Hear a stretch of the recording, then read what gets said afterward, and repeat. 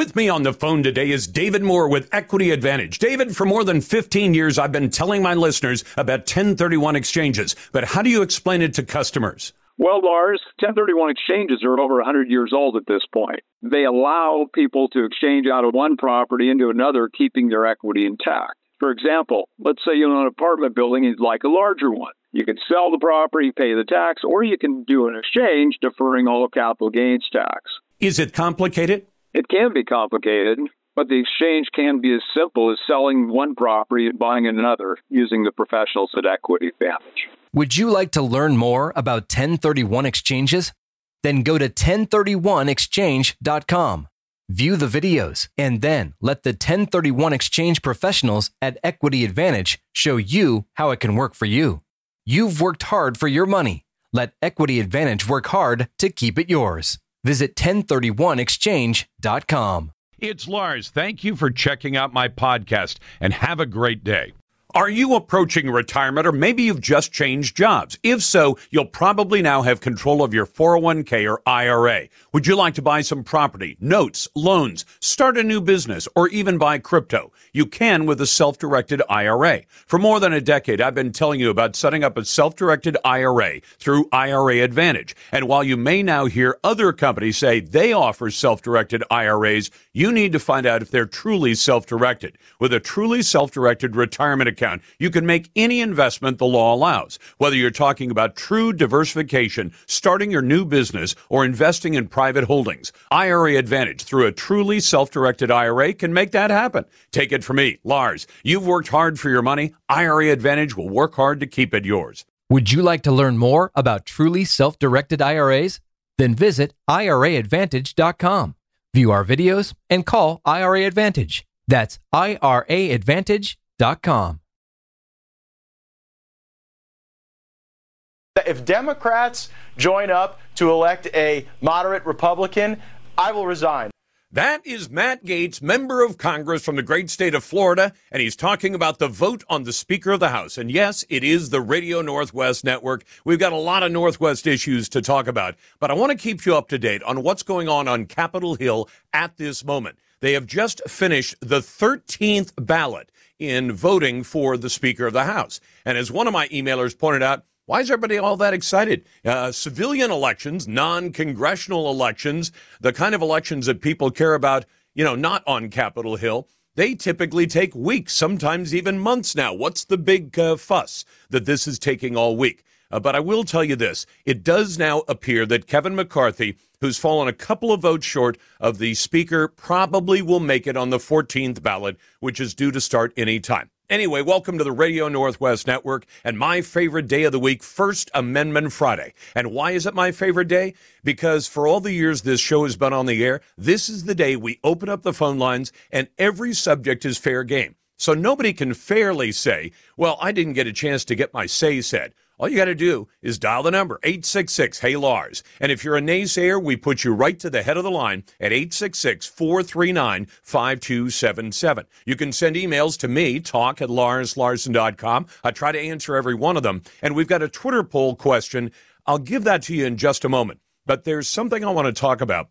We've talked a lot on this show about the fact that law enforcement has gone down the drain all across America, but especially in Oregon and Washington. And one of the biggest problems is that drugs, hard drugs, things like fentanyl, cocaine, methamphetamine, heroin, they have all been de facto legalized. In other words, the penalty for possession of fairly large amounts of all of those hard drugs is so small, it is negligible. And all you have to do to get out of the, say, $25 fine for possession of those hard drugs is just call a phone number and say, hey, I want to talk to a treatment person. I'm really not interested in coming in and getting off my addiction. You do that, you don't even have to pay a fine. That's what I mean by de facto legalization.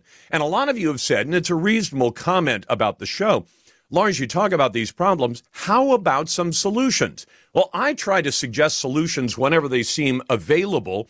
And many of the solutions are solutions that I think are reasonable, but the politicians do not. But guess what's happened in one state here in the Pacific Northwest? It's Marysville, Washington. Not the biggest city, but you could see this kind of thing happening in some bigger cities if the cities chose to do what Marysville is doing. Marysville saw that they had a gigantic problem with people using hard drugs, and especially when they use them in public. I'm not saying that you're any better off if you're shooting heroin in the privacy of your home, or if you're snorting cocaine outside of the sight of the public. But when Marysville saw this, they saw the biggest problem for their city was public drug use. And of course, if you go to Seattle or Portland, all you have to do is drive around for about 5 minutes in most parts of the downtown areas of those cities to see people who are absolutely off their nut. Now, they may be mentally ill already, but drugs on top of that makes it an even worse problem. And you could see Portland and Seattle doing this if they chose to. And if they choose not to, you as citizens should go to your elected leaders and say, why don't you do what Marysville is doing? So let me tell you what Como News reported that Marysville, this little town north of Portland, quite a ways south of the Puget Sound area, tougher laws on public drug use and disruptions aboard transit buses are now in place in Marysville. Yeah, the town said, we've had it up to here with this kind of nonsense. So what can we do about it? Olympia won't act because in Olympia, they saw a Supreme Court decision from the Washington Supreme Court saying, we're going to wipe out your hard drug laws. And a lot of lawmakers, most of them Democrats, said, that's good. We don't want hard drugs to be illegal. We want people to take their lives down a toilet. And in Oregon, it was even worse. Measure 110 was passed by a majority of voters who said, why don't we offer them treatment instead? Let me tell you how that works out. When you offer people treatment, but you don't have the or else of saying if you don't take treatment, you're going to get a felony record and you may go to jail, you may go to prison, you will see some consequences. Guess what? Nobody signs up for treatment. 2021, there were 16,000 people in Oregon who were cited for possession of hard drugs. Do you know how many actually agreed to accept treatment? That was the plan. We'll just tell them, you want to get off these drugs, don't you? Of the 16,000, as near as we can tell, 0 signed up for treatment. So here's what Marysville has done. They passed a city ordinance that allows police to make arrests for first offenses of people using drugs in public. Like I said, the private use of drugs at parties or in homes or some other place out of public view is still a problem. And you're still going to get people dying from overdoses. But if you take care of the public use problem, you've taken care of the part of the problem that is the most obnoxious for the public. Violation of the new law is a misdemeanor subject to arrest. The city council passed the ordinance in December of last year. Now, that's one way to address the problem. And I don't see any downside to it.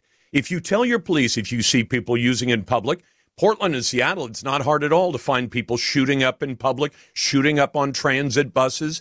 And of course, then when they're high, they become a real threat to the life and safety of the people in public. If they do it in private, yeah, they can still end up dead. But I guess that's an individual choice to take those kind of hard drugs. I would love to see this kind of approach tried in a middle-sized city, say a Eugene or maybe a Spokane, and then put it to the big cities. If you're not willing to do what you could do to control this, you can't just shuck it off on Olympia and Salem and the state lawmakers forever. When they won't act, and so far they have chosen not to act, then if the city leadership decides not to act, then you should hold them accountable for that. Anyway, glad to be with you. Glad to take your calls at 866-HEY-LARS. Our Twitter poll question, and this one has to do with Washington State. Should a Northwest state representative keep his seat in the legislature after serial lying about his life and his service? During his campaign, newly elected state rep Clyde Shavers claimed to have served as a U.S. Navy submarine officer despite failing to even complete officer training. And he even exhibited a disdain of enlisted service members and a revulsion to even wear the uniform. Now, the mainstream media, as Shift Wah points out, they said, we're not going to do anything with that story. Why would we? He's just lying about who he is. He's a Democrat. What do you expect? Thousands of voters never realized about Shavers' lies as they cast their ballots. So here's what Shift Wah has done.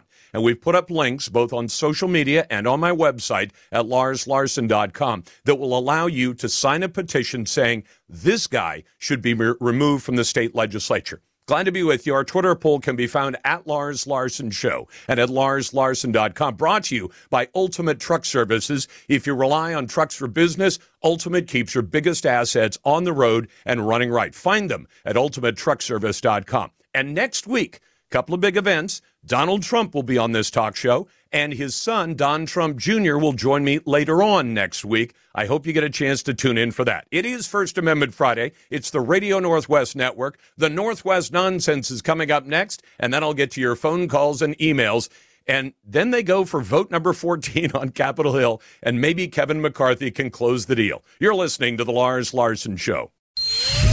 That makes a lot of sense, a lot of nonsense. Right, you're bloody well right. You know you got a right to say. This is the Northwest Nonsense. How much longer do we have to sit for this nonsense? That great moment every day where Lars brings you the cold, hard facts without any liberal wokeness from the Daily Dead, fish wrapper, or mainstream media bias. There is a double standard on display today, and it concerns an accused killer and the election 2 years ago. You see, a documentary released last year proved that hundreds of thousands of American votes were illegally dropped in ballot boxes in the dead of night. The proof was cell phone pings from the so-called 2,000 mules used by left-wing activist groups funded by the likes of George Soros to gimmick that presidential election. Yet the powers that be, including much of the media, declared that such cell ping evidence was not at all accurate enough to prove election fraud. Fast forward to yesterday, when the man accused of slaughtering 4 Idaho college students appeared in a Moscow courtroom on capital murder charges that could land him on Idaho's death row. Some of the best evidence against Brian Kohberger is pings from his cell phone that show that he was stalking his victims and that his presence at the crime scene in the early morning hours of November 13th also identified by cell phone pings. Kind of hard to dispute that. Yet the same authorities who decided that cell phone pings prove absolutely nothing about election fraud are happily reporting on the cellular proof of an accused killer. Go figure. Now, about today's vote on the House Speaker question, which I think may be resolved in this next vote, number 14. Here's what Arlen Perry wrote in. Lars, I don't know why everybody's so upset about the vote for Speaker of the House. Elections are never decided the same day anymore. This could go on for several weeks. The mail-in ballots haven't even been counted yet. The Republicans are finally doing the elections the right way. And our question of the day, and let me throw this out for you. A lot of you have emailed to me about something called the Brunson case.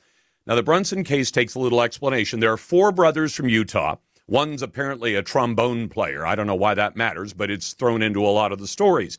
And what they did was they went to court some time ago, and they said, we believe there was foreign election interference in the 2020 election. And they went to the lower federal courts, and they said, we'd like to have you throw out the results of the election. And then we'd like to have the Supreme Court or the courts remove every single member of the United States Congress and the president and the vice president and a number of other people. Now, they filed the case. It got thrown out by dismissed by all of the lower courts. And they kept on appealing and appealing and appealing. And finally, they appealed to the U.S. Supreme Court. Well, their writ of certiorari, that's the fancy technical lawyer name for the appeal to the Supreme Court, their writ of certiorari is being considered today by the U.S. Supreme Court. And there's been a regular email campaign of people saying to me, Lars, for instance, this gentleman wrote to me and said, I haven't heard you say anything about this on the air. I have. He says, but it may turn into something huge, and I think you'll want to have some idea of what it's all about. I'm well familiar with the Brunson case. This thing is a fraud. Let me just be plain to you. It's a fraud. The case was dismissed by the lower courts, and yes, they filed an appeal, a writ of certiorari, with the U.S. Supreme Court. The Supreme Court gets literally thousands of these requests to hear cases. They end up hearing less than a couple of hundred cases every year.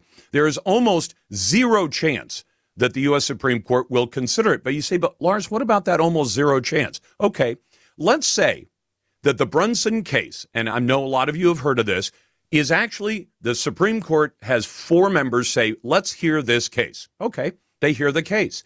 Let's say they decided that the 2020 election was the subject of foreign interference. Okay, and let's say the Brunsons win their case before the U.S. Supreme Court. Say all of that is true. Do you know how much authority the U.S. Supreme Court has to remove any elected official from office? The answer is zero.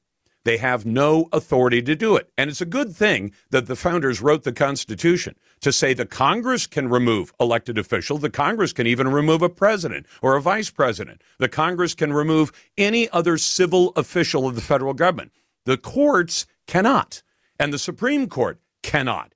So even if the folks who love this Brunson case, even if it were to be heard by the Supreme Court, even if the Supreme Court decided they were right, the Supreme Court has zero authority to remove anybody from elected office. Now, you don't have to like that or dislike that. I'm just telling you what the rules are. And if the Supreme Court had the authority to remove any president it didn't like, you know who'd be running the United States? Not the president, not your representatives on Capitol Hill. The entire country would be run by 9 unelected officials who are virtually impossible to remove from office, and that would be a bad thing. And now today's Daily Grill. Insane. Are you completely insane? Ridiculous. They get more and more ridiculous. Flat out dumb. You're even dumber than I thought. Who deserves today's Lars Grill of the Day? Maybe they're just really, really stupid. Presented by Rogue Conveyors. Go Rogue. Back in Russia in the 1800s, there was something called the Potemkin village, and I can tell you a bit about it. But Potemkin villages are used, and the term is still used all the time. What it means is putting up a fraudulent appearance. It means erecting a tiny town so that when top officials come by, they'll say, look at that pretty little town, except the town is a fake. Well, guess what? They're doing a Potemkin village in El Paso, Texas today for Joe Biden, who plans to, for the first time in his life, visit the border with Mexico. He's going to El Paso, Texas, and the mayor of El Paso, who's a Democrat, has said that they have hundreds and hundreds of illegal aliens who are all sleeping on the streets and tents all over the place. But guess what? According to the Washington Examiner, city sidewalks that were transformed into makeshift homeless camps from the tens of thousands of illegal aliens released into downtown El Paso. In recent months, they have been cleared out ahead of President Joe Biden's arrival on Sunday. They're setting up a Potemkin village for dear old Joe, Open Borders Joe, as we like to call him. On this First Amendment Friday, you can always email me, talk@LarsLarson.com, brought to you by the MEI Group, one of the largest heavy civil construction companies in the Northwest, currently hiring and paying top dollar for project managers, engineers, and estimators, themeigroup.com. Andrew writes in, Lars, once again, Trump is right. The more conservative Republicans in Congress have extracted several important concessions that will benefit the country. It's time to take the win, he's talking about the vote on the speaker, and regain the respect of the country by actually legislating in a meaningful way. An announcement today with all the Republicans in attendance would be wonderful, signed Andrew Peller. Send those emails to talk@LarsLarson.com. And let me start with, let's start with Terry. Hey, Terry, welcome to First Amendment Friday. What's on your mind? Let me take you out, speaker, sir. Very good. We always appreciate that. I'd like that. to discuss Anchorage and Portland. Okay. Okay, Anchorage up here has a real similar problem to Portland with the homeless, city government not being responsive. And one of the questions I have to you is, do you know anything about Sightline Institute? It's based out of Portland. I don't. What is it? Okay, it is a... You're going to have to make your point quickly or we're going to run out of time. So if you spend a lot of time on the background, you're not going to get to your point. So get to it, please. Got it, sir. Okay, yeah, they're a research organization that does public policy in the Pacific Northwest. Uh-huh. And right now, I'll tell you, they're running Anchorage by a playbook. Anchorage, Alaska, and they are in Portland also. It's something I'd like you to research because they're a foreign... Okay, Terry, I wanted you to make a point. I'll be glad to research anything you want, but I kind of hope that my audience would hear the point you were trying to make. If it's a private NGO that's pushing public policy, I understand that, but ultimately, the elected officials are the one whose feet we hold to the fire. You got the Lars Larson Show. Welcome back to the Lars Larson Show. It's First Amendment Friday. Your calls are welcome at 866-HEY-LARS. That's 866-439-5277. Send your emails to talk@LarsLarson.com. Vote in our Twitter poll. Should a Northwest state rep, in this case Clyde Shavers, keep his seat in the legislature after serial lying about his life and his military service? I would say no to that. You can vote any way you like. And if you'd like, you can sign the petition put up by ShiftWA. We've got the links up on social media and at my website at LarsLarson.com. Now, the state of Idaho did something really different here in the Pacific Northwest. Different from Oregon and Washington. In Oregon and Washington, you can have abortions performed oftentimes at public expense all the way up to the last second before that baby is born. But Idaho went a different direction. They chose life, and they passed what's called the trigger law. It was supposed to go into effect, as I recall, last August, but then it faced a bunch of court challenges, as you might expect that it would do. But now we've got some good news for you, and David Ripley joins me now, who's with the group Idaho Chooses Life. David, thanks so much for joining me, and thanks for reaching out to me yesterday. This is great news from your Supreme Court. Would you mind telling my audience what happened? Well, Lars, it's an honor to be on your show, and I appreciate the time. Our Supreme Court issued a final ruling yesterday upholding our trigger law, which bans abortions from conception through the end of a pregnancy, except in cases of life where the life of the mother is at risk or in cases of rape and incest. And it's an extraordinary landmark decision by the Supreme Court of Idaho. I believe it's the first ruling that they've ever issued on how the Idaho Constitution treats the so-called right to an abortion. And it's about 105 pages, the majority opinion, and it is a thorough rebuke of the notion that somehow, somewhere in the Idaho Constitution, the framers intended to protect the killing of babies.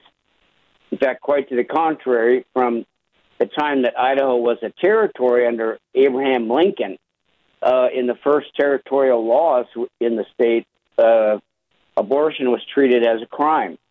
So basically what has happened is that the Supreme Court reaffirmed that history and the original text of the Idaho Constitution, and in the state of Idaho, the abortionists are out of business.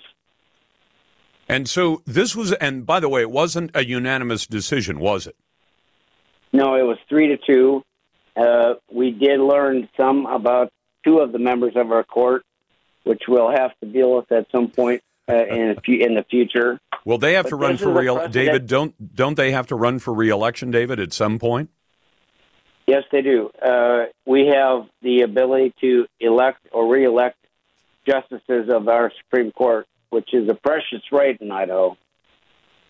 Yeah, it is. Sadly, the right gets abused in Oregon and Washington. I don't know how it works in Idaho as well, but in Oregon and Washington, almost all the members of the court, while they're theoretically elected, they're actually usually appointed to their positions because they have this scam worked out where members of the court and at the circuit court level, they resign in the middle of their term to allow Democrat governors to reappoint somebody to put in their place, and then the person sitting in an incumbent position runs for re-election, which is usually a snap. You know, it's easy for them to run for re-election. Right. Because nobody wants to run against a sitting judge because they're likely to lose. But in Idaho, do you actually get the chance to decide who's on the Supreme Court, or is it usually a matter of appointment?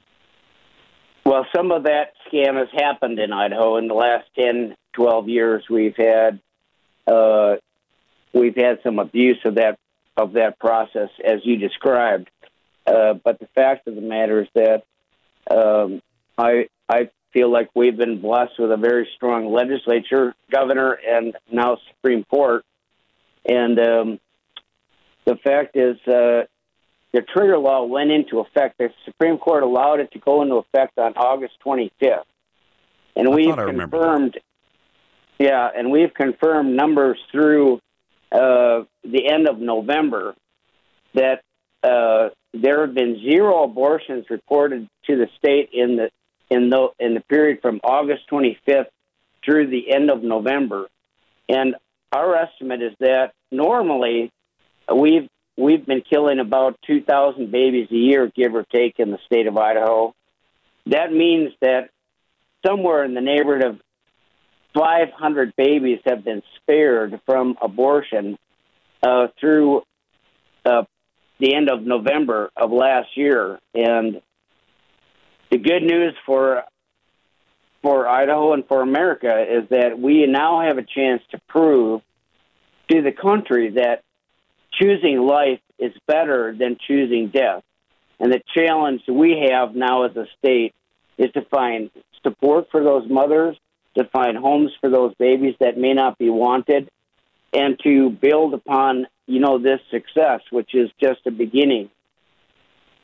Well, David, I got to tell you, if the FBI could stop with its political shenanigans that it's been so involved in and actually go out and find the folks who are firebombing the pregnancy resource centers and the Christian churches that stand up for life, we might be able to, and because those pregnancy resource centers are always there for a young lady who says, I can't afford the baby, I don't have a partner, I don't have a husband, I don't have a boyfriend, they'll help. And they'll make it possible to have that baby brought to term and then put up for adoption. And in many cases, they offer the young lady, financial support and everything else she needs. So those resources are there as long as the FBI would get about its job and actually find the people who are trying to bomb these things out of existence. They don't seem as interested in that as they do in the other political things. But bravo to Idaho.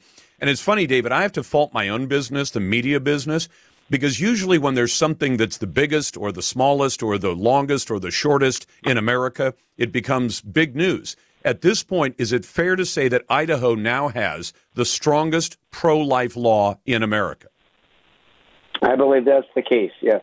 I mean, is there any other state that even comes close? Mississippi doesn't, even after the Dobbs decision.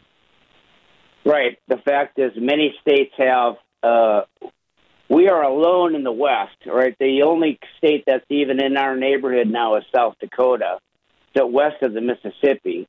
And you have many state courts that are starting to fool around with attempts by the legislature to protect babies. But the fact is, what really is important for people to know is that Idaho's law protects life from conception, because there's no other logical point at which life needs to be protected, right? I mean, we all began life just like that baby in the womb.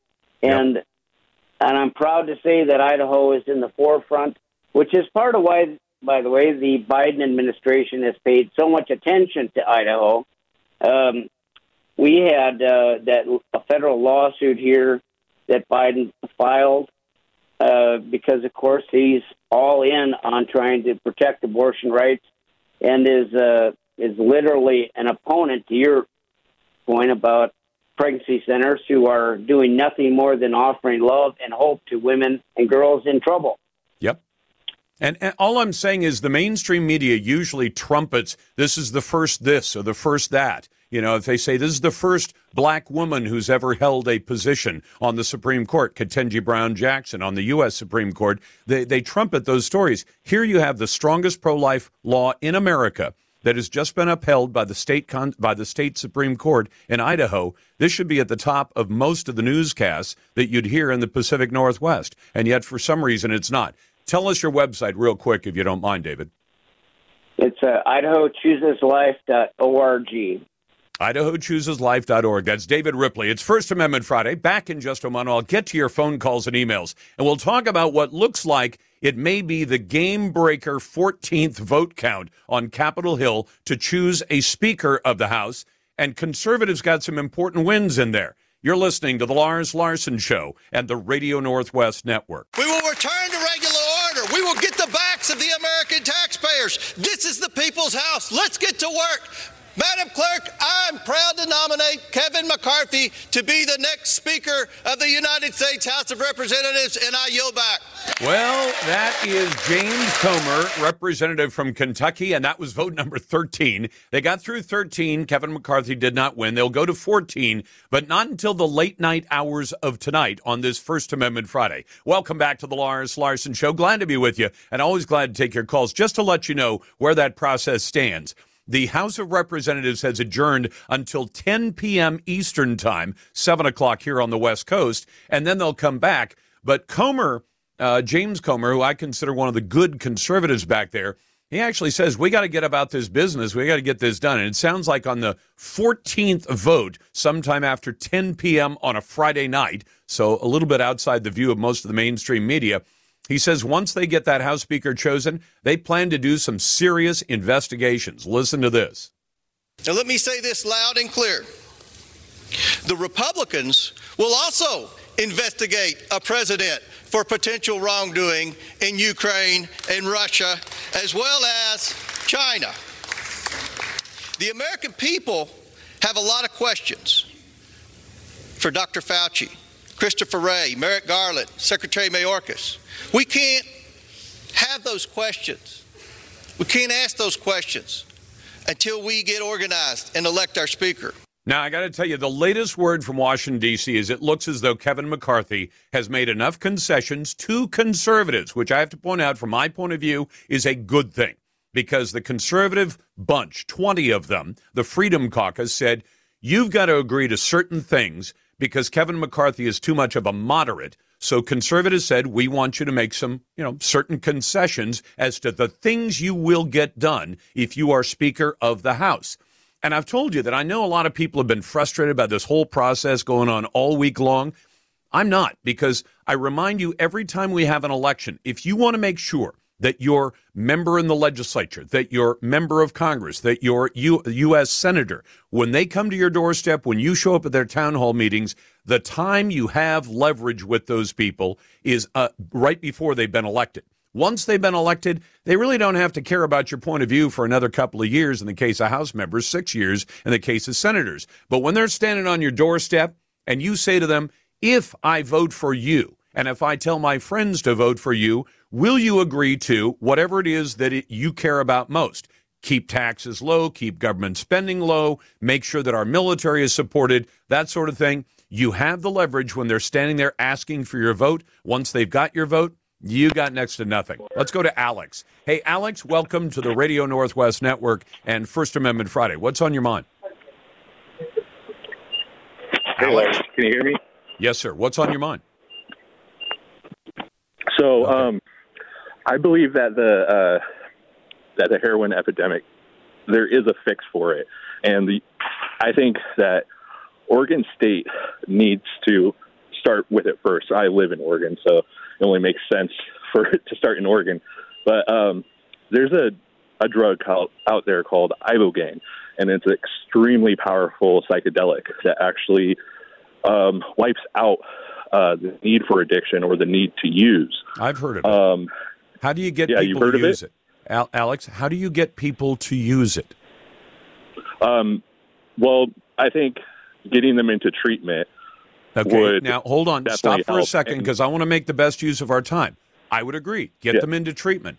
How do you do that? Because what used to happen in Oregon and Washington before Oregon's law was wiped out by Measure 110, Washington's law was wiped out by the idiots on the state Supreme Court, you could get people into treatment most effectively by saying to them, you've been arrested, you're facing a felony charge, you could go to jail, you could go to prison, you'll end up with a record, or you can go into treatment. And about 90% of the people faced with that circumstance would go into treatment. All of that has been wiped out. So you could have a magic pill tomorrow, but how do you get people to use it?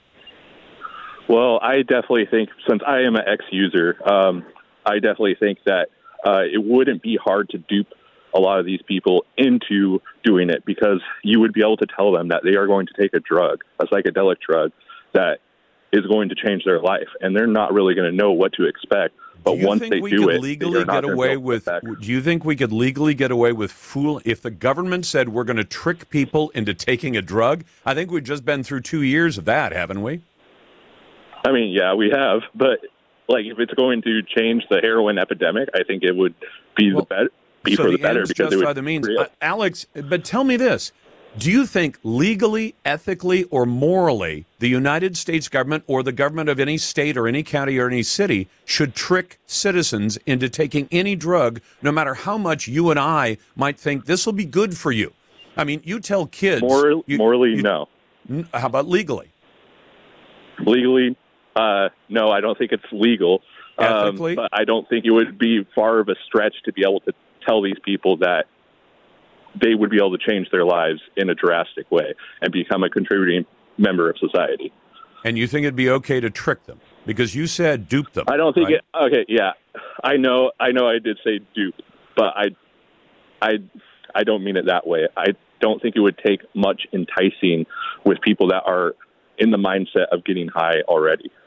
Okay. How about telling them, and if you don't, there's a consequence, which we used to use, and it used to get people into treatment. Would you be okay with that? I would totally be okay with that. Well, let's get Salem and Olympia to change the laws back. It's First Amendment Friday. Your calls are welcome at 866-HEY-LARS, and you're listening to The Lars Larson Show.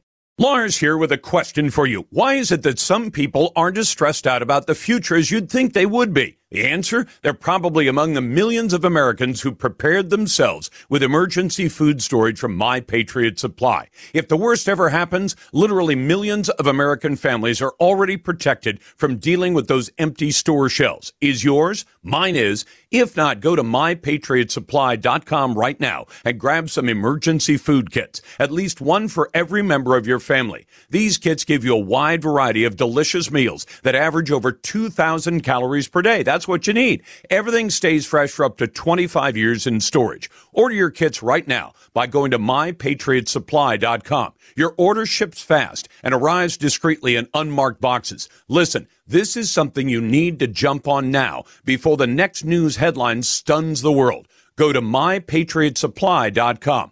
That's MyPatriotSupply.com.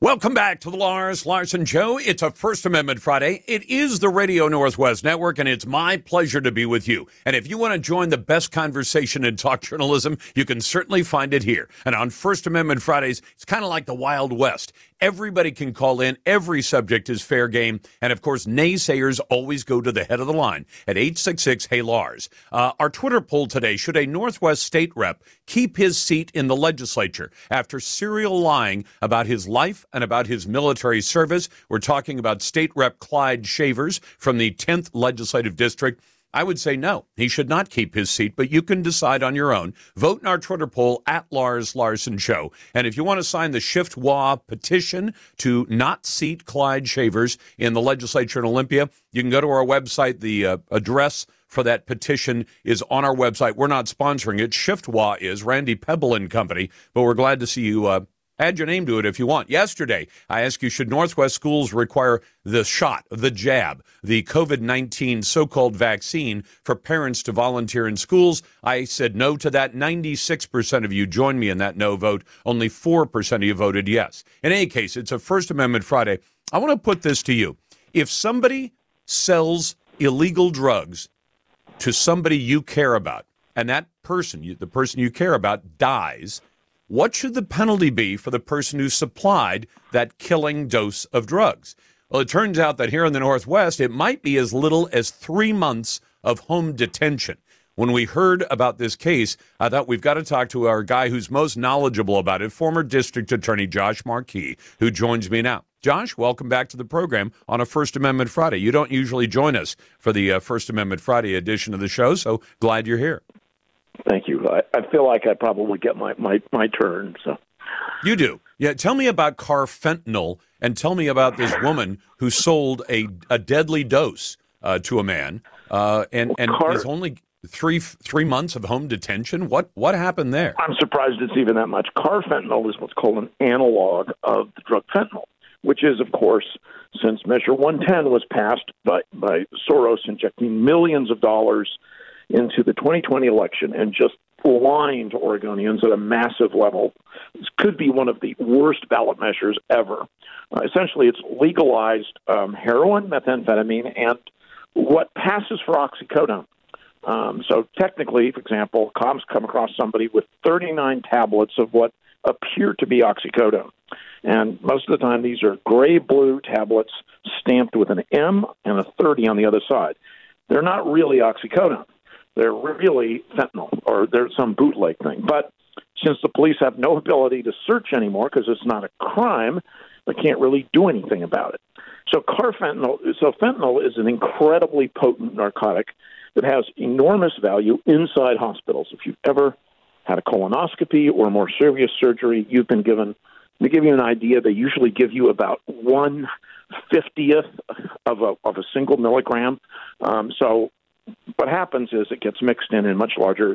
And carfentanil is not used for humans. It's usually used for sedating large animals. I remember rescuing a lion 40 years ago in Oregon, and that's the drug that they used to sedate a lion so we could free him from a cage. So what's happening is all the drug dealers, because carfentanil can be made by almost anybody.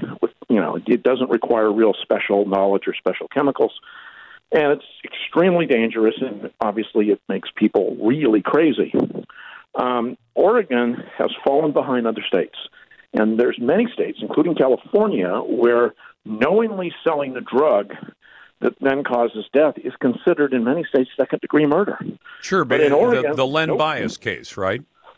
Well, that's the federal law. The Len Bias, in fact, and the federal prosecutors in Oregon, bless them, have in fact prosecuted. There's a very vocal woman who's now on the statewide council who was convicted of selling, it was heroin, not fentanyl, to a friend of hers who died, and the feds prosecuted her, and she went to federal prison for several years. But you won't see that in the state criminal system, and you certainly won't see that in Multnomah County. It's treated largely as, I'm surprised when you said 3 months detention. That sounds actually like a pretty heavy sentence for what we usually see. We have to remember that as a result of Measure 110, functionally, although maybe not literally, these drugs are really legalized in Oregon. Well, there's almost Josh, I tell my audience it's de facto legalization, and they say, well, what does that mean? I say, well, if you still can get a ticket for it, it's not legalized. But if the ticket is $25, it can be jumped up to $100. But if all you have to do to escape the consequence of the ticket is make a phone call to a treatment center and say, thank you, no, I don't want to go into treatment, and then you escape even the $25 fine, that's the equivalent of legalization. Because and as you point out, if somebody gets caught with 39 tabs that appear to be Oxy, and as you point out, since you can't be arrested for it, the cop would have to arrest you, take the tablets into hand, and then have them tested to determine that they're fentanyl. So even though fentanyl is still technically illegal as a hard drug, it's effectively legalized because you never get a chance to test it, right? Because you can't. The cop you're talking about could get a search warrant if it were a crime, but you can't get a search warrant for an infraction. And by the way, that $25, that's not just, let's be clear, I was a judge for 1 year temporarily as a volunteer, and I saw the memo from the Chief Justice's office that came out to all judges in Oregon. It's about 2021 last year, 2 years ago, and it said, we recommend, which was almost an order, that the fine always be $25. It theoretically could be $100. But as you know, and I think you've reported on, I know KXL has reported on, the fact of the matter is that there have been something like 1,000 citations, down from 20 to 30,000. That was when it was just misdemeanors, and something like 56 people have actually even called. Because there's no consequence to it. If you refuse, they can't suspend your license. They can't arrest you. There's just no downside to just ignoring the ticket. And just to make it clear how dangerous this is, we know that fentanyl has killed a lot of people. This is 100 times more potent than fentanyl and 10,000 times more potent than the same amount of morphine.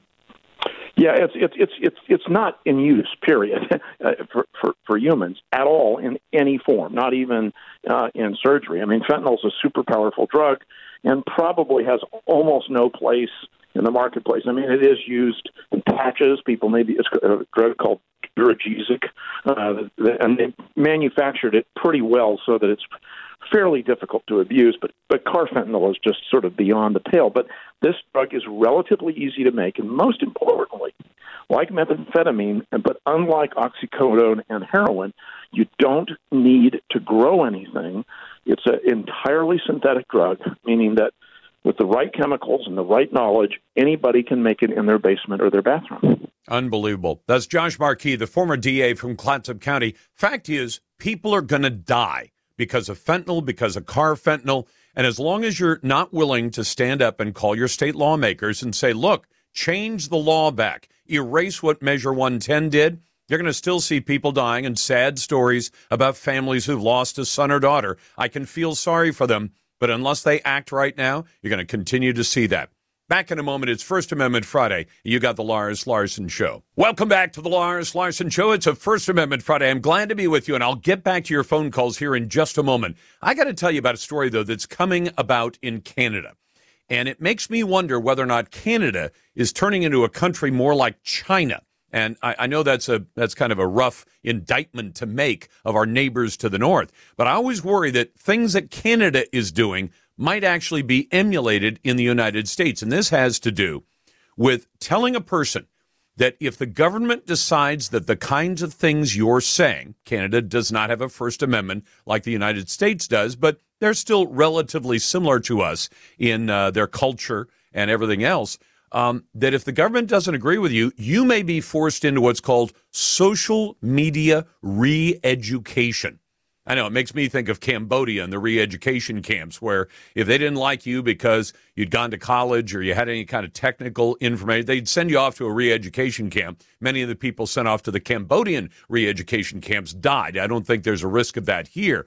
But this is crazy stuff. But let me get to the details of that in just a moment. First, welcome to First Amendment Friday. If you want to join the best conversation in talk journalism, it happens right here every day of the week. And then on First Amendment Fridays, we open up the phone lines and every subject is fair game at 866-HEY-LARS. That's 866-439-5277. Send your emails to talk@LarsLarson.com. And, of course, you can vote in our Twitter poll. You'll find that two places, at Lars Larson Show on Twitter and LarsLarson.com on the web.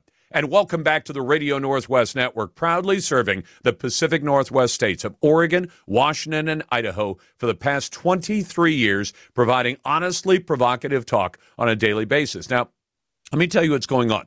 There's a guy, I've never had the opportunity to interview him. He's a very busy guy, but his name is Jordan Peterson, and I know a lot of you know him. He's a psychologist from Canada, and they call him controversial only because he says things in a way that very few other people do. But I think he's completely reasonable. Well, there's been a legal challenge against the College of Psychologists in Ontario, Canada. That governing body for this man, Jordan Peterson's profession, has threatened to pull his license to practice if he does not complete what is called social media re-education for comments that he made both on Twitter and on Joe Rogan's podcast. Now, he's filed an application for judicial review. That's going to cost a lot of money. The Toronto Sun had reported on the story earlier this week.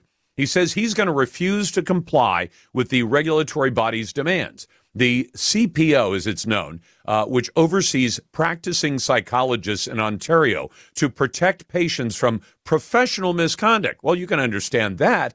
But they ordered Peterson to complete a mandatory specified continuing education or remedial program to, quote, review, reflect, and ameliorate his professionalism in public statements.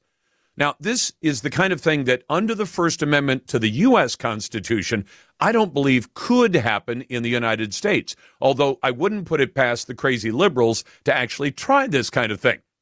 I mean, so far, what they've been able to do is control what people say by simply talking to Facebook and Twitter, etc. But after Elon Musk bought Twitter and said, no, we're not going to throttle people's speech anymore, here's what he is supposed to have to do. Jordan Peterson has been told he has to meet with a psychologist for coaching classes that he has to pay for until a final report is issued by the coach that says the government's concerns have been properly ameliorated. Now, back in June, Twitter had suspended Jordan Peterson for a post about a transgender actor named Elliot Page that it says broke the platform's rules against hateful conduct. Remember when pride was a sin? And Ellen Page just had her breasts removed by a criminal physician. Peterson had tweeted that out. Twitter's new CEO reinstated Peterson's account back in November. A month earlier, Peterson announced he'd be stepping away from social media because he caught heat for retweeting a New York Post article about a plus-size Sports Illustrated model, calling her not beautiful, and adding that no amount of authoritarian tolerance is going to change that. Now, you might find that rude. You might find it pointed.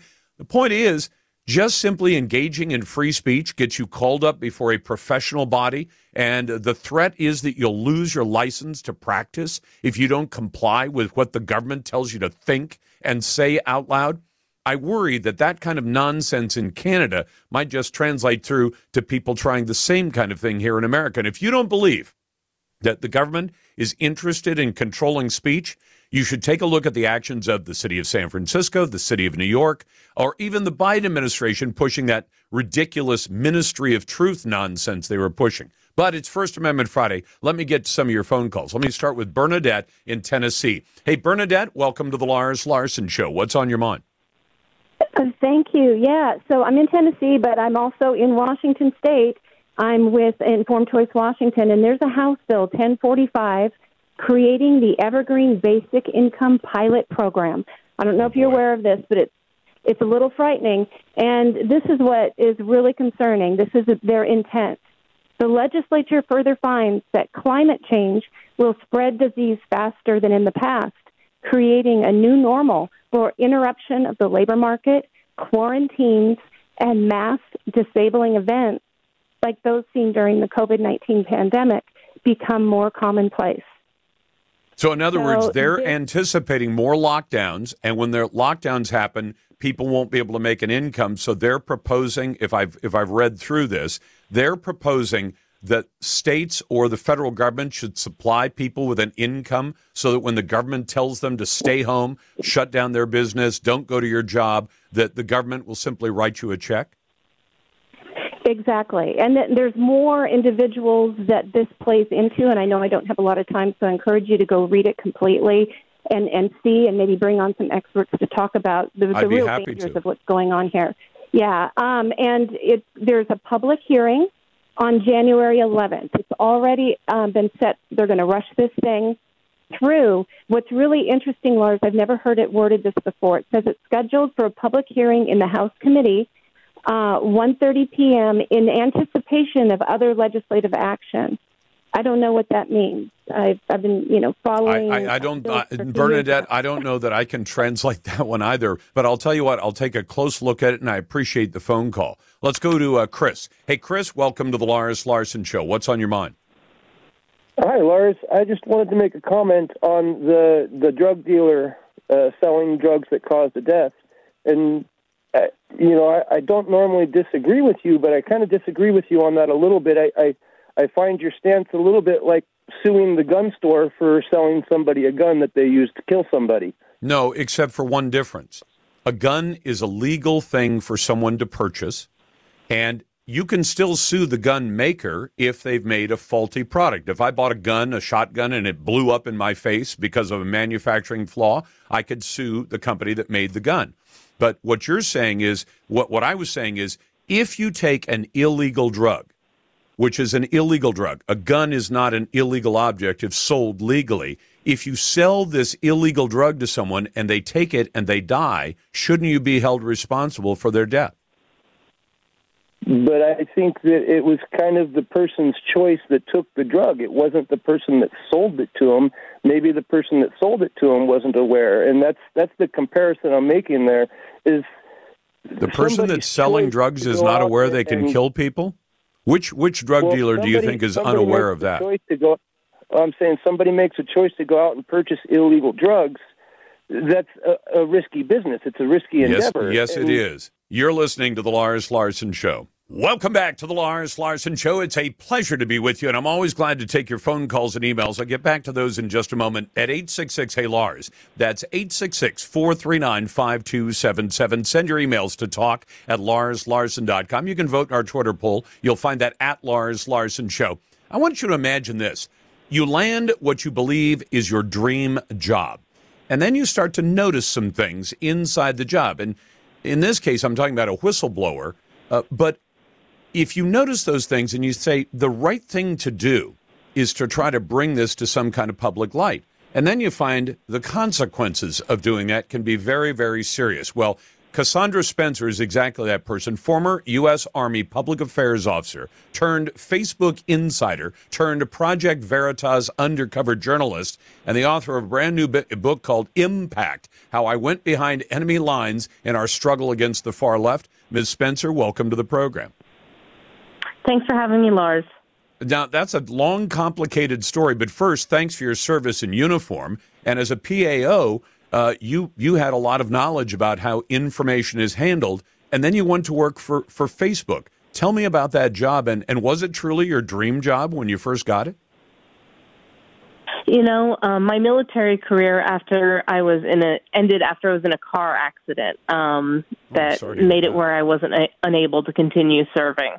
And before that, one of the jobs I had actually wanted was to be the social media instructor over at the Defense Information School over in Maryland. So when I got the job at Facebook, I was like, this is perfect. And what were you doing at Facebook?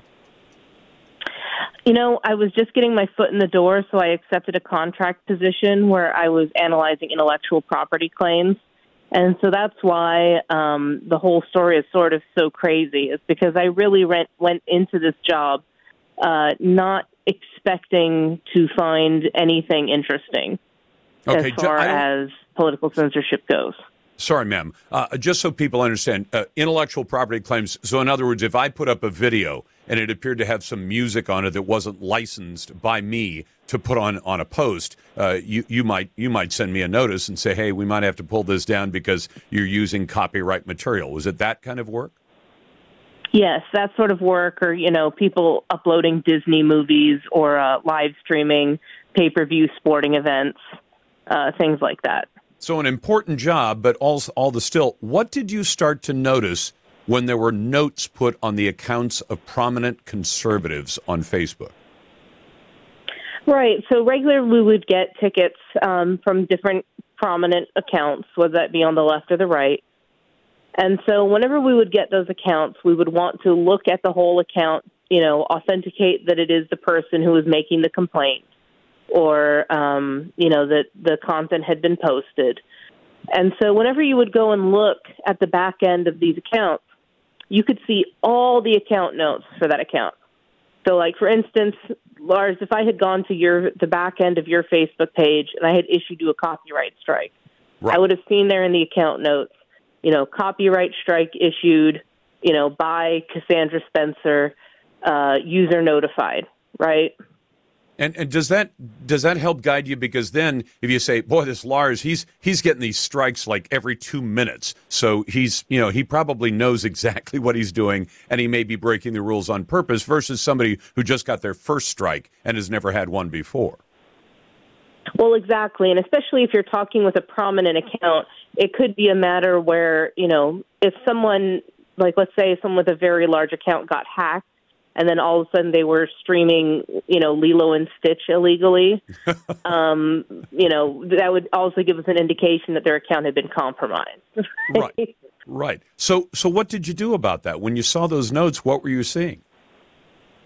So one day, you know, I noticed an odd note on just one account where I saw a note that said IA deboost reduce live distribution. I think and I was like, well, that's a weird note on account. You know, and I saw it once, and this is kind of before the term shadow banning had ever come into the lexicon. And so I kind of ignored it, move on. But then I kept seeing it pop up again and again. And so I started to look for the specific note on accounts whenever I would go through tickets, because I would action thousands of, you know, tickets a day. And so I noticed that it was only being applied to prominent conservative accounts. And so then, of course, I go digging through, you know, essentially wikis that Facebook will have on the back end, or employee groups, trying to find any information on this and anything like it. And I ended up finding information not only on the code that I had seen on the back end of accounts, but other programs that Facebook was researching or trying to institute, and it really is stuff that, this is back in 2017, 2018, was new information then, but it's all been confirmed now. Exactly. So you're seeing people like James Woods get zapped all the time, or Jordan Peterson. Well, Jordan Peterson was a little bit later, but James Woods is a conservative. He gets zapped all the time, and then maybe Nancy Pelosi and Maxine Waters not so nearly as much. Exactly. Like, accounts that I remember looking at specifically were included Steven Crowder's account, the Daily Caller's account. And then on the other hand, you know, I would routinely get tickets from, like, the New York Times, LeBron James, you know, and I wanted to really be thorough about this and not be biased. So I tried to see whether it was, mainstream versus independent media. So I even, would look for independent left-leaning outlets to see if this was applied to their accounts as well. And it really wasn't. Now, you decided, though, I want people to read the book that you wrote. It's called Impact, How I Went Behind Enemy Lines on Our Struggle Against the Far Left. You decided to take some of this information to Project Veritas, our friend James O'Keefe. What happened? Yes, so I went and I started sending the information over to Project Veritas after seeing a tweet from James, and I didn't think anything would come of it. But of course, as more and more information I kept finding and sending over, I kind of, went through the looking glass and found myself interrogated for 2 hours by Facebook security, escorted out of the building, unemployed, and then eventually being hired as an undercover journalist for Project Veritas, which luckily I had that public affairs background and intelligence.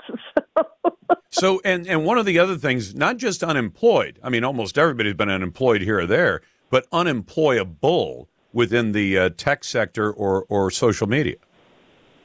Oh, absolutely. To this day, in fact, there's a story that I talk about where there was a point where Facebook was trying to reach out to conservative groups to kind of try to assuage some of the concerns. And they invited Project Veritas. And so we decided to send me as the representative to this meeting, and we didn't pull any trickery. We put down my real name. And, mind you, Facebook invited Project Veritas to their offices in Washington, D.C. to be part of this roundtable discussion. And the day before I was supposed to go there, they sent an email saying that Cassandra Spencer is banned from Facebook premises.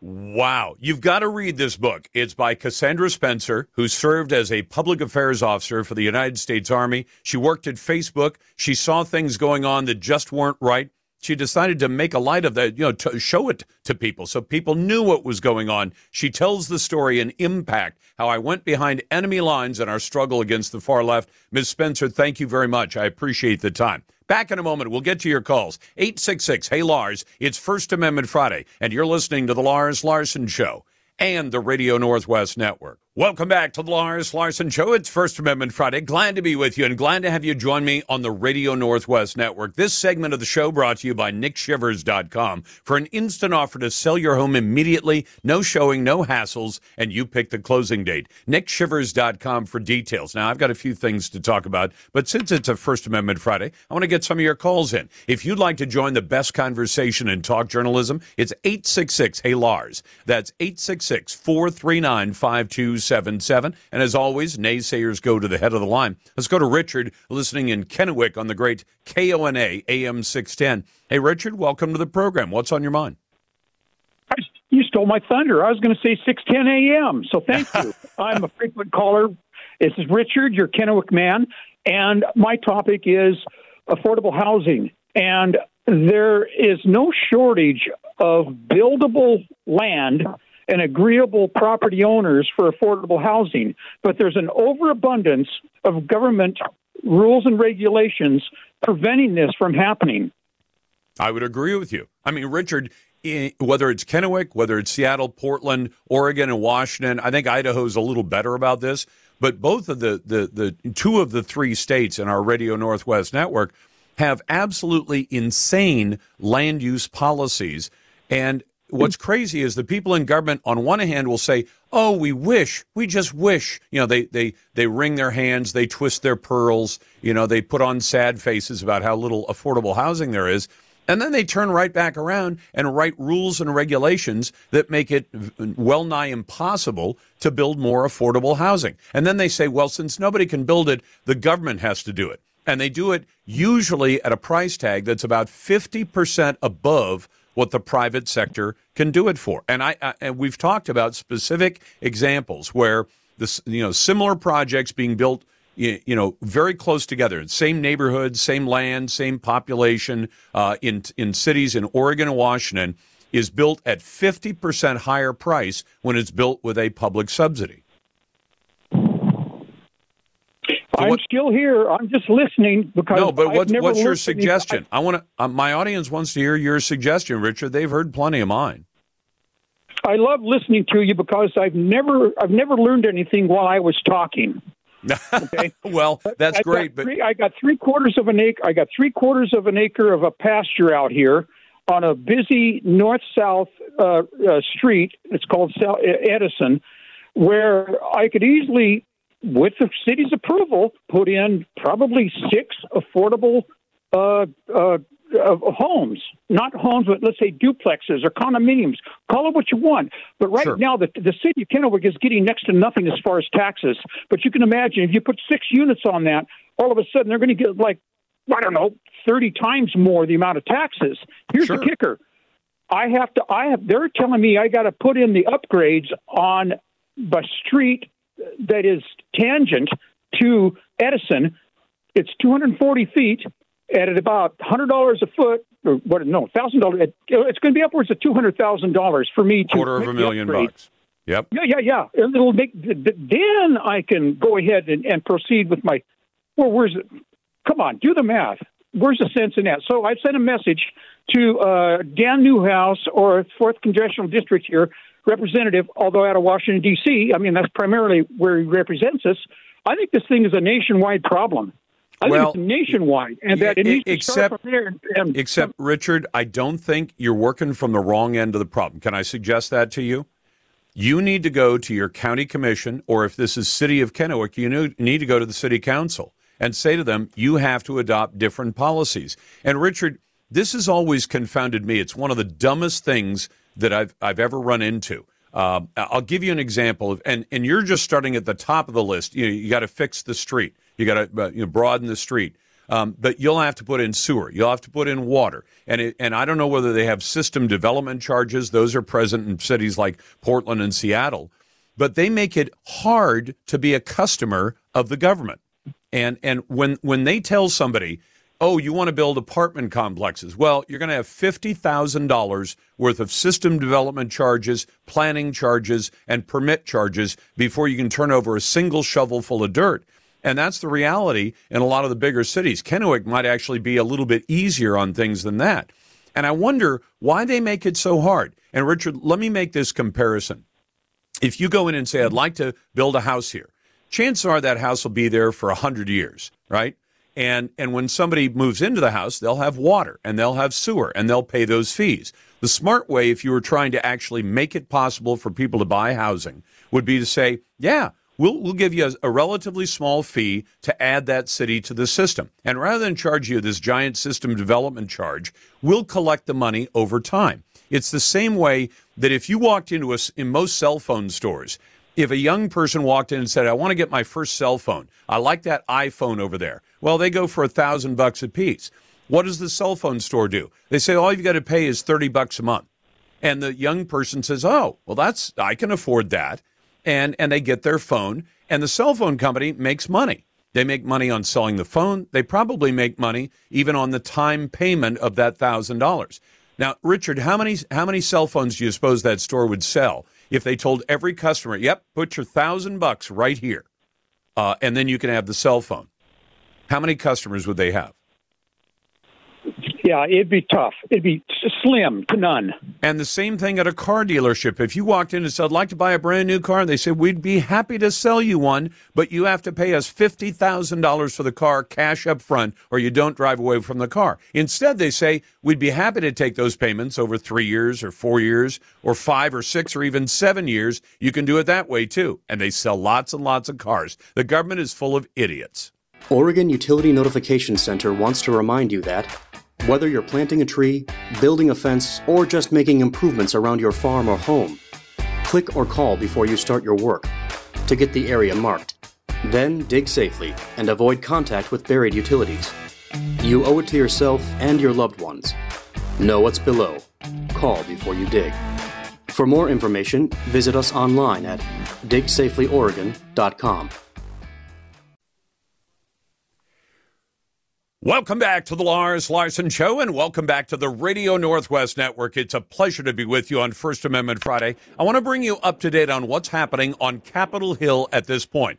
In the east, it is 5 o'clock in the evening. Here on the West Coast, of course, it's just past 2 o'clock. And it appears that after 13 unsuccessful votes, there will be another vote. But, of course, like everything else that's done that's important in Washington, D.C., they're going to do it in the late night hours.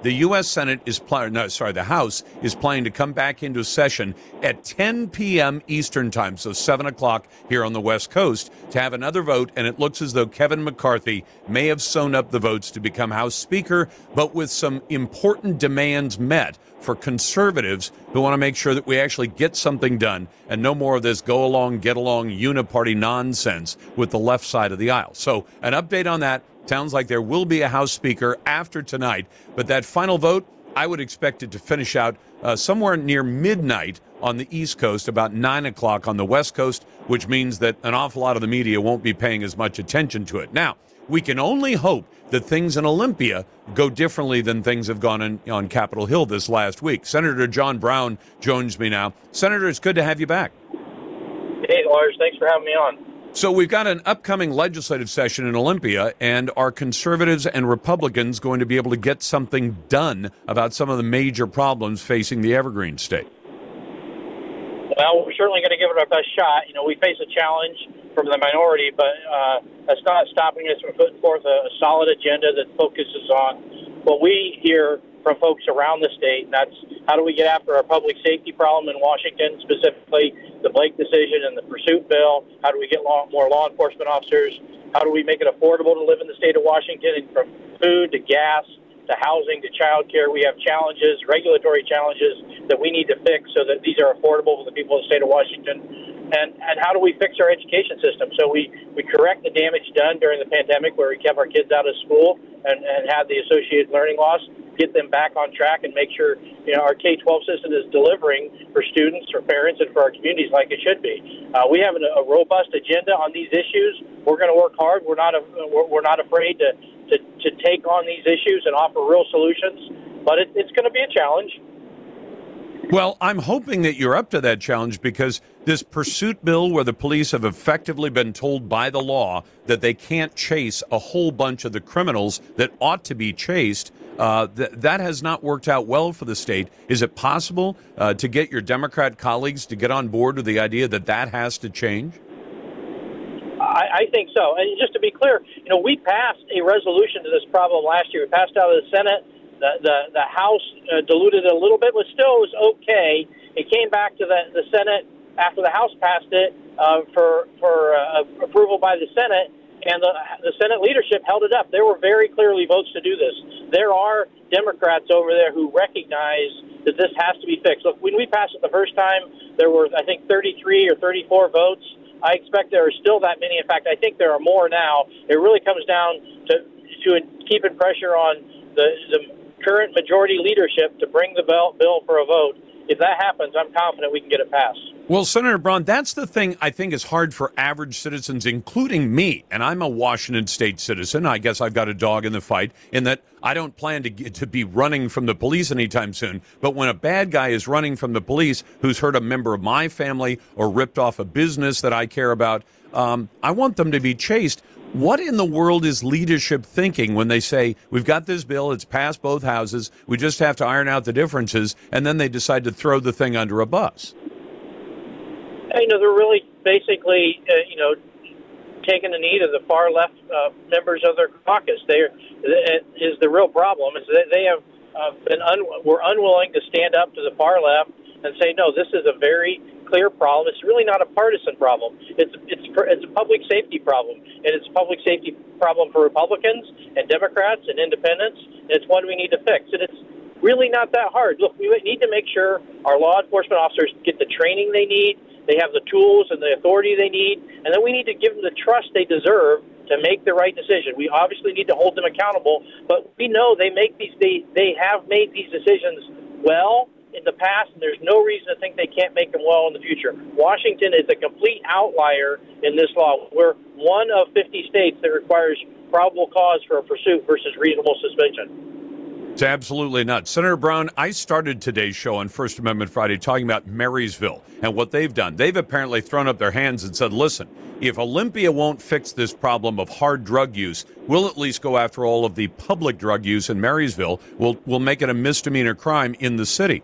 Are we going to have cities all over the state do that same kind of thing to convince Olympia that they've got to take serious action on the drug problem?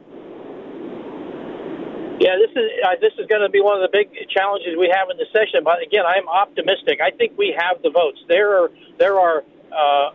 moderate and even not so moderate Democrats who made promises to their constituents during the last election that they would fix this issue in a responsible manner. They need to live up to their promises. And assuming they do, I think we get a solution that includes higher penalties. Yes, it includes services, and because let's be candid, the goal here isn't necessarily to put these folks in jail or prison. Nope. The goal is to help them break their addiction, but we can't just hope they'll do it. We need to involve law enforcement. We need to have some leverage to get them in treatment, keep them in treatment, and help them put their lives back together. So there's a lot that goes into this, but I'm optimistic that we have the votes, but we got to get it. We got to get the majority leadership in both chambers to be willing to bring it up for a vote, and we're going to be working on that from day one to get this fixed.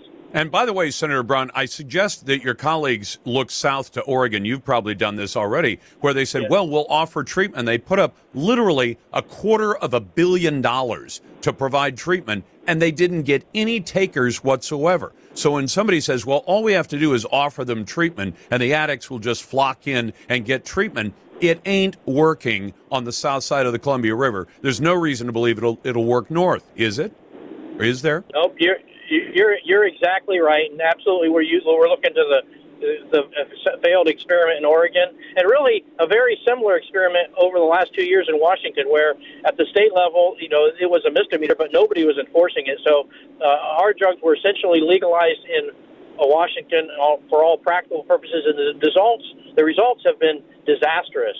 Our growth in drug overdose fatalities is over twice the national average. Right now, the second leading cause of death in our state, if you're under 60 years old, is overdose. People are dying as a result of bad decisions made by the majority in 2021. We got to fix this. I mean, they always like to talk about, let's look at the science, look at the data. Well, if you look at the data, you look at what's happening, it couldn't be more clear. This is not working. We need to fix it. Absolutely right. Senator John Brown, we're going to be checking in with you during the session, and we appreciate you coming on just to hit some of the high points of what's coming up in the Legislative Assembly. I want to get to your calls. It's a First Amendment Friday at 866-HEY-LARS. That's 866-439-5277. Send your emails to talk@LarsLarson.com, and you can vote in our Twitter poll as well. You'll find that at Lars Larson Show and at LarsLarson.com. Coming up, should the law allow one parent to chemically castrate a child over the other parent's objections? We'll get to that next. Welcome back to the Lars Larson Show. It's a pleasure to be with you, and it's First Amendment Friday, which means the phone lines are wide open. You're allowed to call in on any subject whatsoever.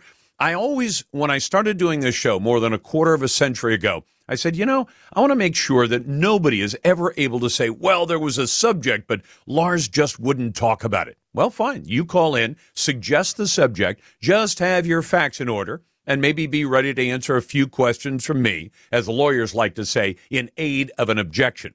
Now, if you want to join the conversation, it's easy to do. 866-HEY-LARS. That's 866-439-5277. And as always, naysayers go to the head of the line. You want to email instead? talk@LarsLarson.com. And if you want to vote in our Twitter poll, that's easy too. You'll find it at Lars Larson Show on Twitter. Yeah, Twitter's much less objectionable these days with Elon Musk in charge. Or you can go to our website and the vote there counts the same. I want you to consider this.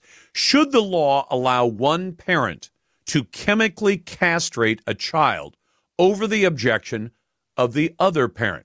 Now, this is a case that was just considered by the Texas Supreme Court. And here's what they said.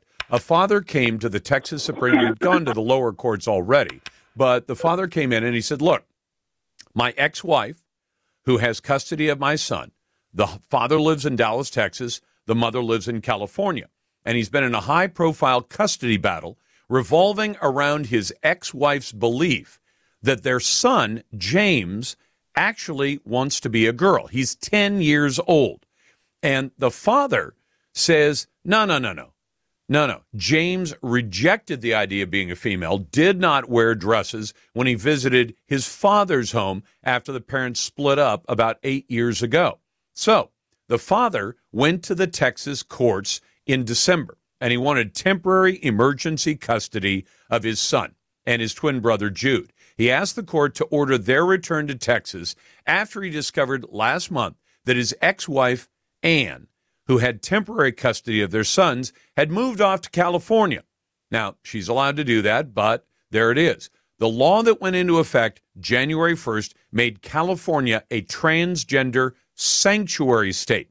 And what the father is worried about, he's worried that his wife is going to use that status, that sanctuary status, to be able to transition his child. Now, that means puberty blockers, even sex reassignment surgery, because the courts are trusting that the mother won't do this because the Texas Supreme Court denied the father's petition to bring his son home. They said, well, we've got a court order in place that says she's not going to treat James with puberty blockers or sex reassignment surgery without the consent of parents or a court order. Now, I would imagine that most of you who have been through a child custody case, I have not personally, so I don't have a dog in the fight, but I've seen them happen from a distance, and you wonder, is the mother actually going to follow the order or not? And the Texas Supreme Court said, no, we're not going to do this, and we don't think your wife will do these things to your son. But, of course, once you've given the child puberty blockers, once you've done the sex reassignment surgery, that is something that can't be easily undone. To your calls now. Let's go first to Kathy. Hey, Kathy, welcome to First Amendment Friday. What's on your mind? Lars, I'm calling in regard to how difficult it is for people to adopt children. Yes. What I've seen with some very close friends is that they pay thousands of dollars to attorneys and adoption agencies, and then at the last minute, the parents change their mind. And then the child actually gets caught up in foster care, even though there is a family, a very, well-positioned family to take care of the child. And I don't have an answer, but I feel like in regard to the conversation about pro-life, I really feel like there needs to be some assistance somehow, somewhere. I don't have the answers. But I do feel strongly that the whole adoption system is very, very complex and expensive and difficult for families who really are. I agree with you, Kathy. Number one, that's something, if we could get past some of these other problems as well, but could you imagine both state legislatures and the Congress saying, let's make it easier? Because I don't mind if part of the system says we want to make sure that when an adoption happens, that it's done the right way, and that it's done in a way that protects the interests of the child. I'm far more interested in the interests of the child than I am of either the adoptive parents or anybody else. I want the child to be taken care of. But what you're saying is, and it matches with what I've learned over the years, that adoption is unnecessarily complicated. Is that what, am I right in guessing that's what you're saying? Yes, and it can be heart-wrenching. The situation I'm explaining or discussing is where the parents changed their mind, the child was in ICU, and so then they were deemed unfit, and then instead of the child going to the adoptive family, the child had to go into foster care. Now, hold on. Why? No, but I missed something here. The child is in intensive care? The child was in NICU because the child was born early. Oh, okay. And then the parents changed their mind that they wanted the child, but then they were deemed unfit. And so then instead of going to the adoptive parents, the child went into foster care. Well, so that's the part that just doesn't even make sense. So, Kathy, just to translate this for people who are not familiar with the term she used, NICU is the neonatal intensive care unit. So this is a premature baby, but many premature babies grow up just fine. You know, they need some extra help at the beginning. So you're telling me that when the baby was born early, the people who were going to adopt the baby said, oh, in that case, if it's a preemie, we're not interested? No. What happened was the parents, the actual natural parents, changed their mind about wanting to keep. They wanted to keep the baby, but then after they said they wanted to keep the baby, then the agencies in place said they were unfit. But then instead of the adoptive family getting the baby, they sent the baby to foster care because the parents changed their mind. It's just ridiculous. It is ridiculous. And Kathy, I mean, in some ways, I understand this can be a heartrending decision. But having said that, Kathy, if you say we want to put our child up for adoption, there's got to be a point where you say, and we have committed to that position and we're not going to reverse our decision. Do you think if that were changed so that there's a point where everybody has said, we want to adopt this child and we're committed to it? No tears, no matter how it turns out, we're committed to it. And where the parents who are giving up the child would say, we are committed that we will give our child up for adoption. And there's a point where you get to change your mind. And then after that, you don't get to change your mind. Would that help? I think that would. And to top this off, the child was the sibling of the child they had already adopted. Which would make perfect sense, wouldn't it, to keep those children right, together? Exactly.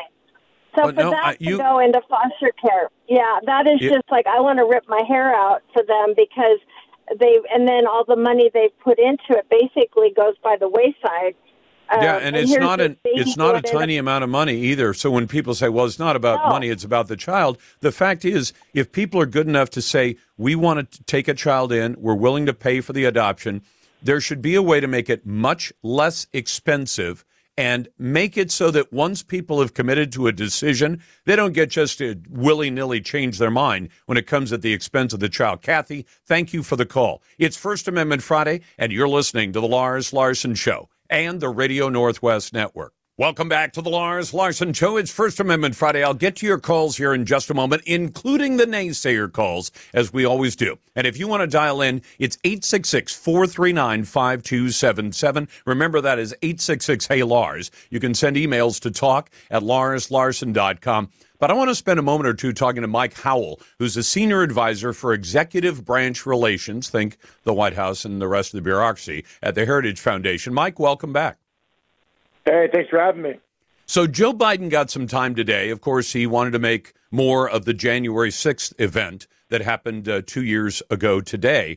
And a lot of us have a different view of what happened that day. I'm not going to deny that hundreds of people broke laws, most of them minor laws. I will not agree with the left when they say that people were murdered that day, other than Ashley Babbitt. And, of course, that's the one name the Biden administration doesn't want to talk about. But I wanted to get you on to talk about what has happened with the J6 committee that now thankfully goes out of existence. And should there be some more questions asked and answers given about what happened that day? Because I think it was actually a setup with Nancy Pelosi, because she knew things were going to happen. And she not only deliberately didn't prepare for the things she'd been warned of by the FBI, but she actually downgraded security that day. Are we ever likely to get an answer to those concerns?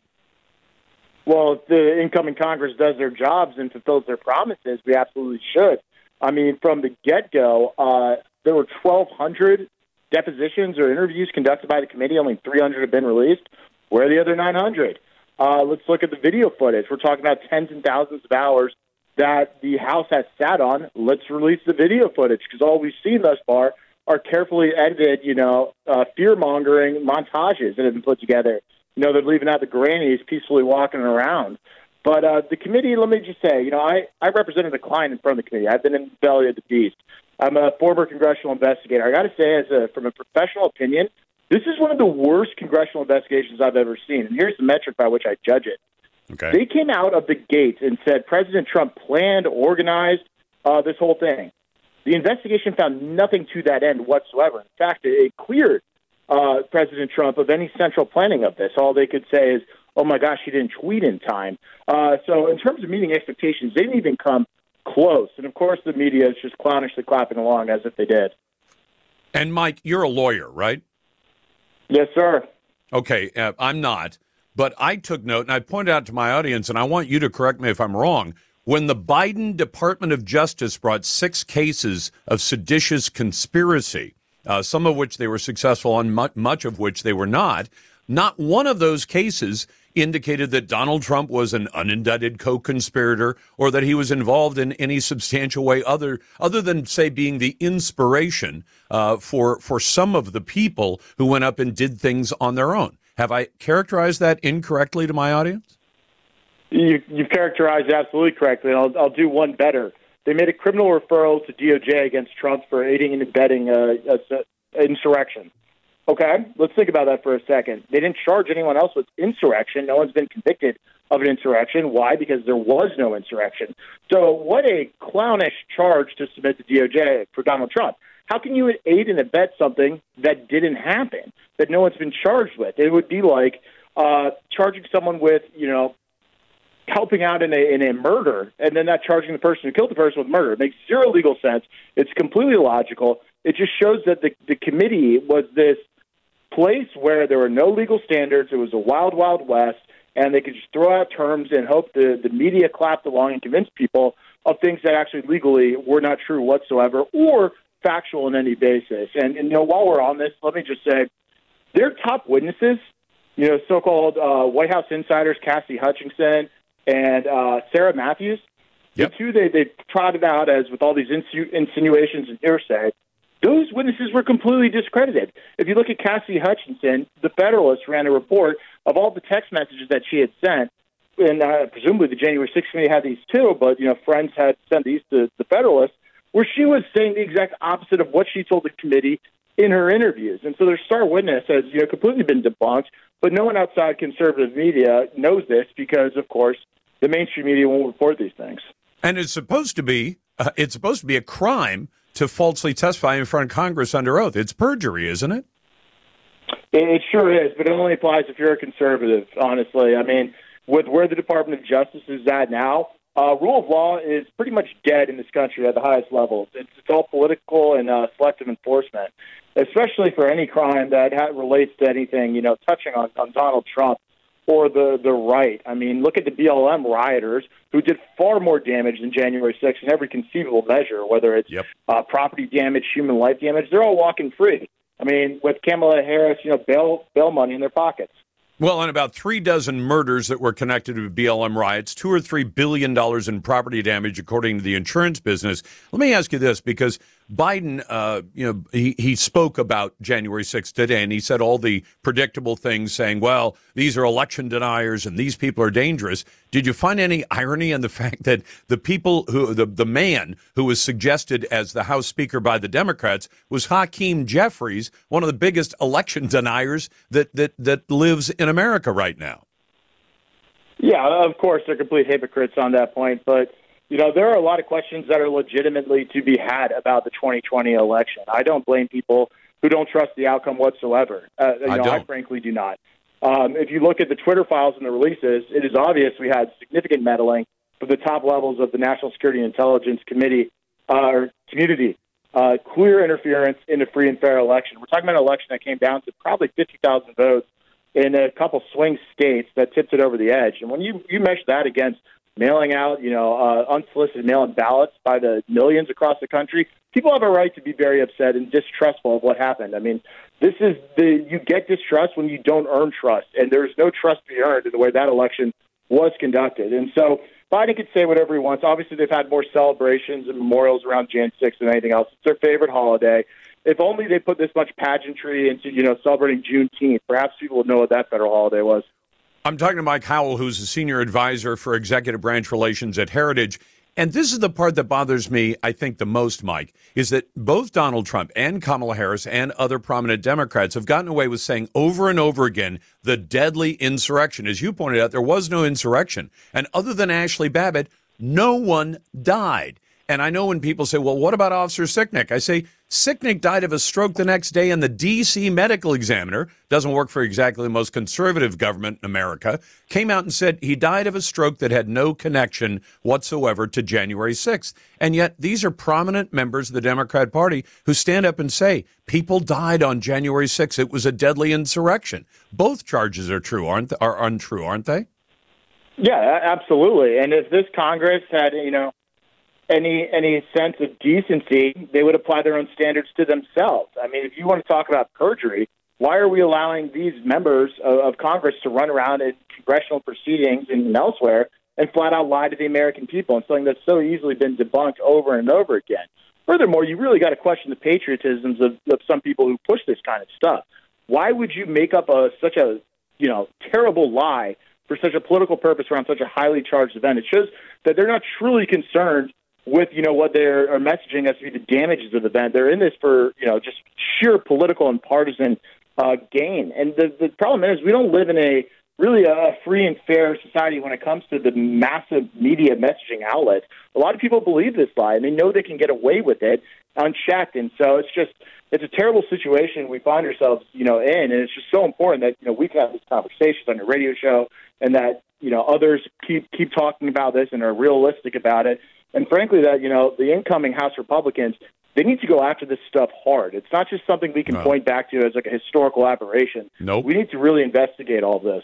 And, Mike, I'm hoping that since it looks like Kevin McCarthy will end up as the speaker, but with concessions to conservatives, I hope they bear down hard and actually demand some answers. That's Mike Howell from Heritage. Mike, it's always a pleasure. Back in just a moment, we'll get to your calls. It's First Amendment Friday on the Lars Larson Show and the Radio Northwest Network. Welcome back to the Lars Larson Show. Just to bring you up to date, it now appears that somewhere around 10 o'clock Eastern Time, 7 o'clock on the West Coast, that you're going to see a final vote on Kevin McCarthy, and he's going to end up being the Speaker of the House. And I got this email from Retro who says, McCarthy, I think we're screwed. Well, perhaps we are. He is not my kind of conservative at all. But the conservatives who held his feet to the fire through 13 different votes, 14 votes. It appears the 14th vote tonight, he will get enough votes, but he's had to make a whole bunch of assurances to conservatives. And you say, well, what are those assurances really worth? Well, let me tell you something. One of the concessions he had to make, it's called a motion to vacate.